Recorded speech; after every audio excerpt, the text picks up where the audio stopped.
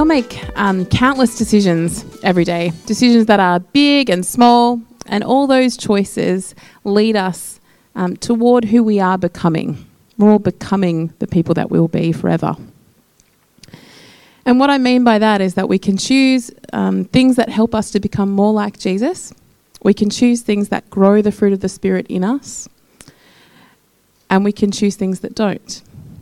And choosing well is part of living life well. Just join me as we pray. Lord God, we ask that you would help us to be people who live life well.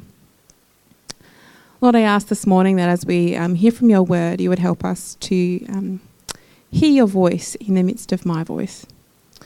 And God, we thank you for the technology that enables us to connect with people who aren't in this room. And Lord, we pray that you would have your hand across that this morning, and we just ask that you would challenge us and change us and draw us close to you. In Jesus' name, amen. We have been in a series here at Northern looking at the book of Proverbs. And Proverbs is about helping us to become people who choose well, people who are wise.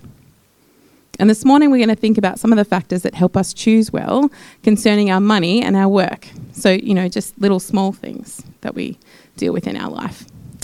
So the book of Proverbs has advice around wealth and work kind of woven through it. And we could be here for hours, but we're going to focus this morning on 3 of the things that we find in chapters 11 and 12 of Proverbs. So if you've been reading through it, as David suggested that we do last week, we're looking at 11 and 12 today. We're going to think about how those things are worked out by reflecting on that story of Zacchaeus that was read to us so beautifully by Leah. Thank you, Leah. So what do we find in Proverbs 11 and 12 as good advice about wealth and work? As a starting point, I think it's important for us to know the perspective of the writer of Proverbs. Now, this metaphor might be a bit of a stretch, but let's see how it goes.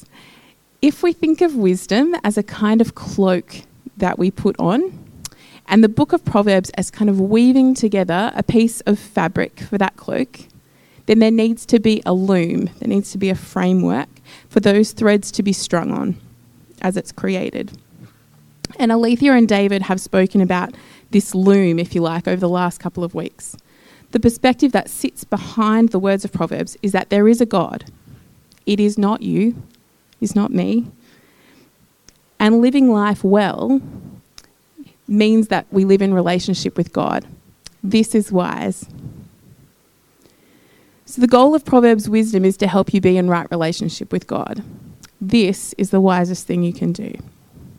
The reason that it's important to start there is that when we come to think about wisdom concerning money and work, Proverbs and the Bible more generally is not interested primarily in helping you grow your wealth or in your career success.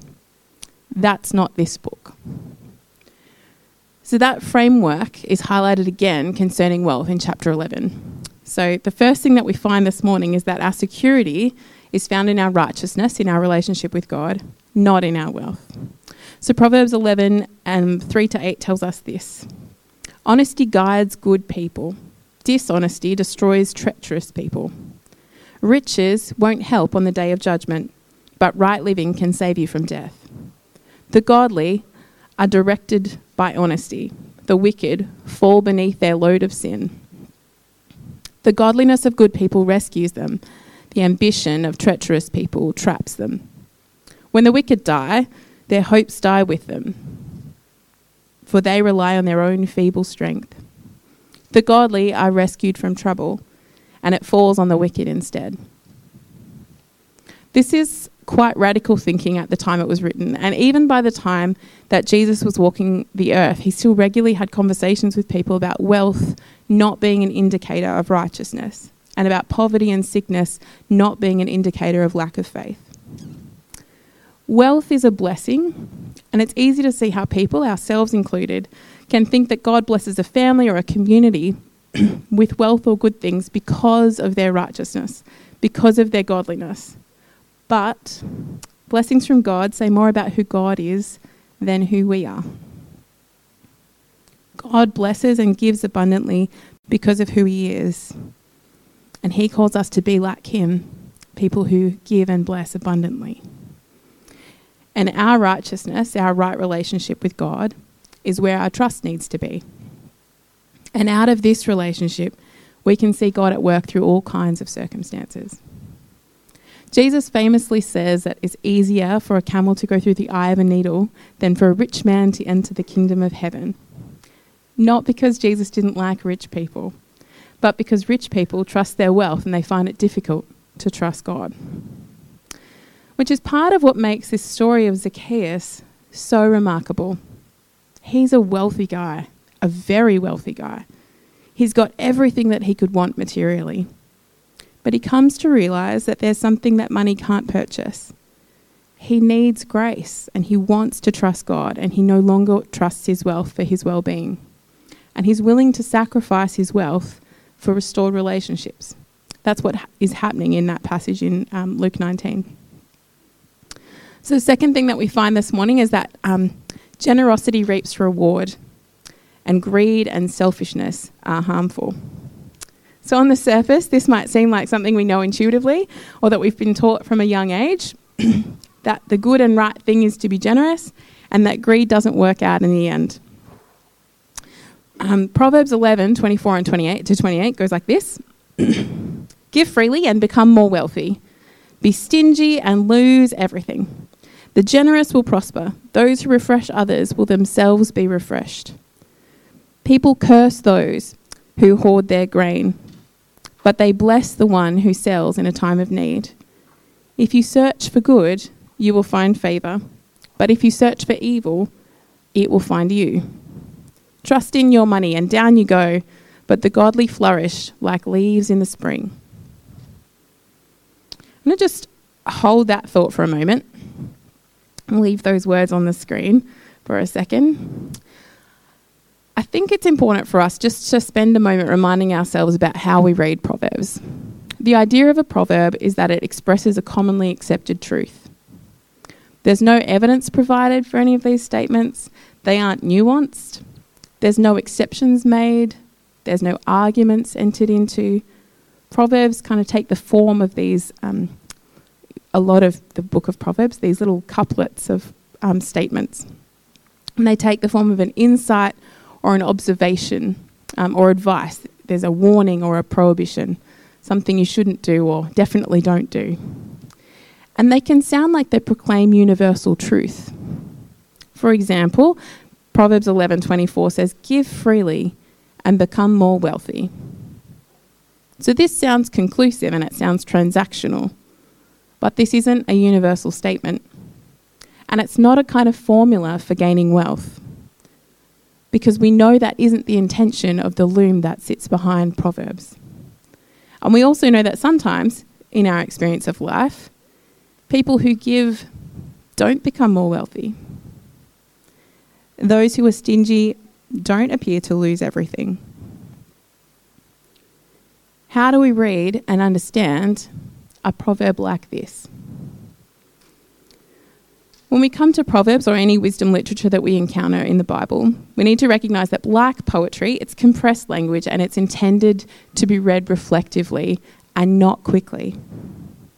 And it's a funny thing, as we reflect on it, on these little statements, we start to think about the nuances, the cases when it might not quite be true, the arguments for and against those statements, the evidence that we have from our own experiences.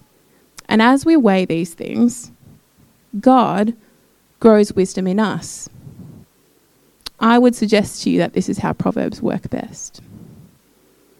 So what can we unpack from this particular proverb? I think the writer is aiming to encourage generosity and discourage stinginess in terms that the reader would have understood as resonating with the good life. Generosity is the pathway to the good life. Stinginess will not get you there. But the writer isn't saying that if you want to increase your wealth, you give it away. And how do I know that? Because elsewhere in Proverbs, we find things about wealth being the result of hard work, saving, and forward planning. So in Proverbs 6:6-8, the writer says, take a lesson from the ants, you lazy bones. Learn from their ways and become wise. Though they have no prince or governor or ruler to make them work, they labour hard all summer, gathering food for the winter. So what we can see is that wealth is not a bad thing in and of itself. It's a blessing from God, but it's not reflective of our righteousness. There's not a formula where you can or if you give more, God will bless you more. God is God and you are not. We are not. So we can't manipulate God into giving us what we want. But what we do learn here is that if you have wealth, God cares about what you do with it. Wealth is a blessing for the community and not just for us. So if we have a look at verse 25, if we go back to that section we were looking at. Look at verse 25. Those who refresh others. Those, in verse 26, those who sell in a time of need. These things are counterintuitive if we sit with it and reflect on it. We naturally have a tendency to look after ourselves first and then give. And these verses turn that around. You refresh others first. And while there's a famine or there's need of grain in the community, instead of keeping that for yourself and storing it up, you make it available to people. And they will bless you. So that's the generosity part. There's something to the other side of these verses in chapter 11 that's about greed. Those who are stingy, those who hoard. And greed is a tricky thing because it doesn't always just look like not wanting to pay for something or storing up wealth and possessions. Jesus spoke about greed in Luke 12.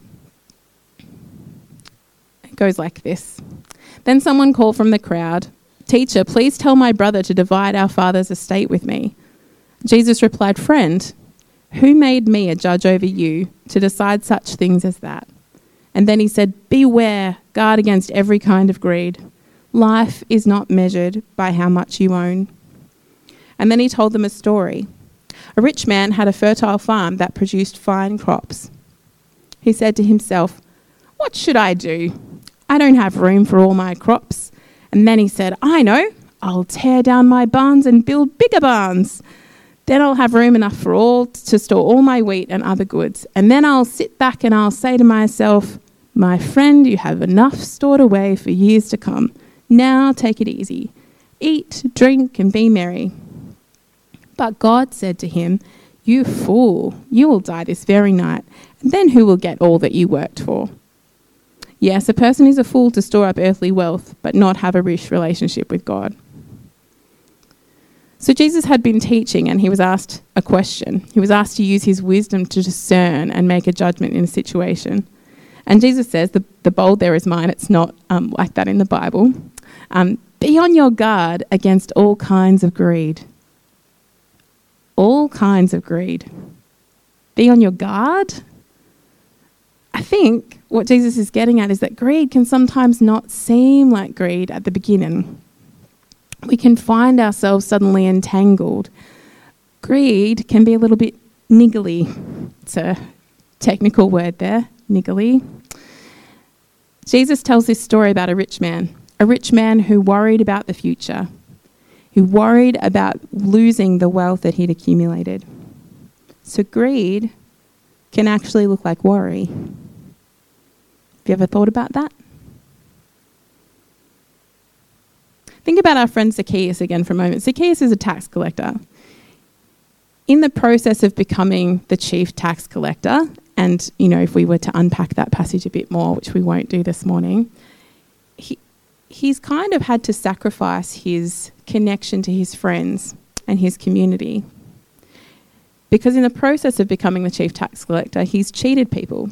He was deceitful in his pursuit of wealth. Do you think he planned or intended to cheat people when he started out? Do you think he wanted to be ostracised by his community?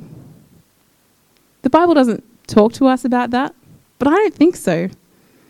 I think Zacchaeus thought wealth would get him the good life. I think he was after living life well. That was his picture. He took a job and then it started small. He just added a little bit extra tax on the side and took some for himself, and he could live a little bit better. And he enjoyed that. So then he took a little bit more and a little bit more and a little bit more. And little by little, in lots of little small decisions, he chose to be someone who valued wealth over relationship. A person who was stingy and hoarded his treasure instead of sharing it. Jesus says, be on your guard. We have to watch the little choices that we make. We have to think about what's driving our deep worry, the worry that keeps you up at night. Last thing we'll look at this morning, hard work and diligence lead to the good life. So Proverbs 12, 9-12 goes like this. Better to be an ordinary person with a servant than to be a self-important person but have no food. The godly care for their animals, but the wicked are always cruel.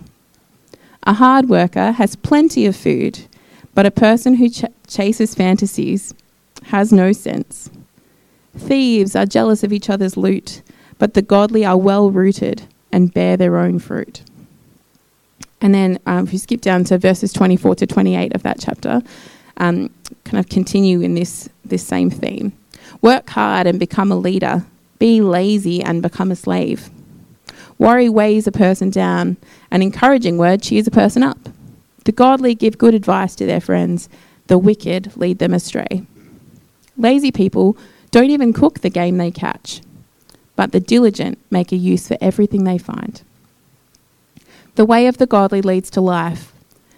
That path does not lead to death. So these verses kind of illustrate what hard work and diligence look like. So care of the animals, and in context, animals often helped with or were part of your work. So perhaps we could extend this to care of tools of the trade. Do you care about the parts of your work? Hard work also looks like bearing your own fruit, becoming a leader, encouraging others, giving sound advice to our friends, and making use of everything we have access to, being resourceful. It's important for us to recognise that living life well involves working hard. The good life, as God sees it, isn't about sitting back in a lounge chair. Living life well involves work. That may be paid work or unpaid work. It may be in the home or at a job site. What is your work right now? Maybe you have lots of different work. Maybe you're a husband and a dad and a labourer and a son and a brother. And as you work in all the varied parts of your life, be ethical and diligent. Live your life with care. Encourage people. Offer sound advice. Be resourceful. This is what it looks like to live life well, to be wise. These verses compare the good life of a hard worker with the choices of the unwise. It's never a list you want to be on, is it? The choices of the unwise. Being self-important is unwise. Being wicked and cruel is unwise.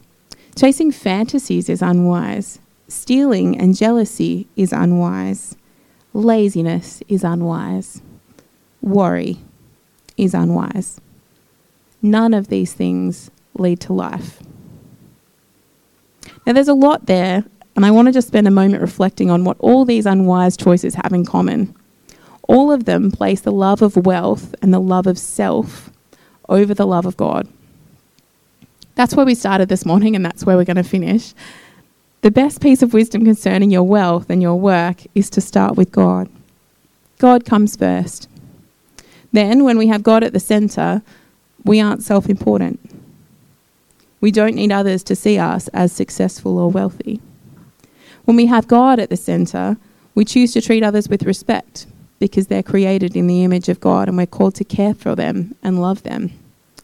When we have God at the centre, we can be at peace in our current circumstances and not need to chase after the fantasy of more or choose to improve our financial well-being through stealing. When we have God at the centre, we know that God intended for us to do good work, and we aren't looking for ways to cut corners. When we have God at the centre, we know that despite our circumstances, God is God and we are not. So we don't need to worry. As Zacchaeus chooses to follow Jesus, he makes some radical statements. He's going to return what he's cheated anyone. He'll give back 4 times as much. He's going to give half of his wealth away to those in need. And not because anyone asked him to, not because Jesus commanded him to, but because as he puts God first and as he receives grace, he doesn't need to hold so tightly to his wealth. He puts Jesus first and he chooses to make amends for the ways that he stole and cheated people to line his own pockets. Last thing before we finish.